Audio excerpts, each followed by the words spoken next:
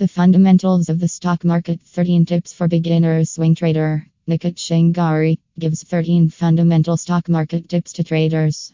Nikit Shingari has been doing stock trading successfully for so many years.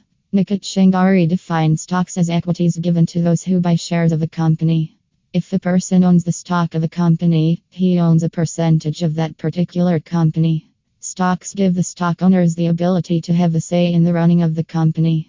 How do you buy and sell stocks? Stocks are bought and sold on the stock market. Firms that want to sell stocks go public and list their stocks on the stock market. Furthermore, a person can buy stocks when available and sell them whenever he wants. The stock owner can also sell the stocks in different currencies. For example, you can buy real estate stocks in dollars and sell the stocks in euros. Why do firms sell stocks? Firms sell stocks to raise money for their business operations. People who are interested in such firms will buy the stocks because they know that they will make a profit. After a while, the firms give the stock owners a return of investment or dividends at the stipulated time.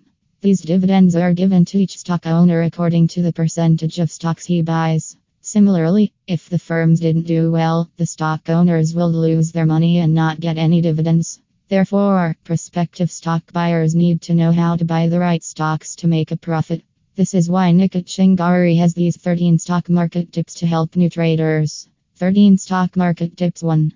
Carefully research the brokerage firm to know if they are reputable and the cost of their services. You also need to read their customers' reviews. This will ensure that you get good guidance during your trading period. 2. Ensure you open brokerage accounts with a reputable virtual stockbroker. 3. Invest in the right firm. This is an important thing traders must take note of before buying stocks from the stock market. The right investment yields the right profits. The wrong investment leads to a loss of money and time. It is easy to see the previous performance of the firm you want to invest in. However, it is not easy to predict the future performance of that firm. You need to do a stock analysis of the firm you intend to invest in. This will determine if you should go ahead with the investment or not. In addition, you will need to learn stock management techniques to make a profit. 4.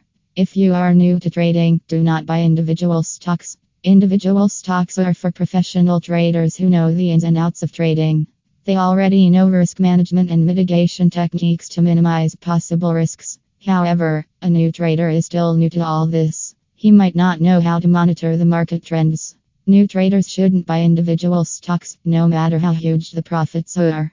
This is because individual stocks have higher risks than other stocks. Lots of new traders rush to buy individual stocks because of the benefits and end up losing money. Therefore, it is advisable to only buy individual stocks only when you are a competent trader. 5. Diversify your investments. Never make the mistake of buying only one type of stock from the stock market. Buy good stocks from different sectors. For example, you can buy stocks in the agricultural sector, health sector, real estate sector, and many more. When you buy only one type of stock, you are relying on only one source of revenue.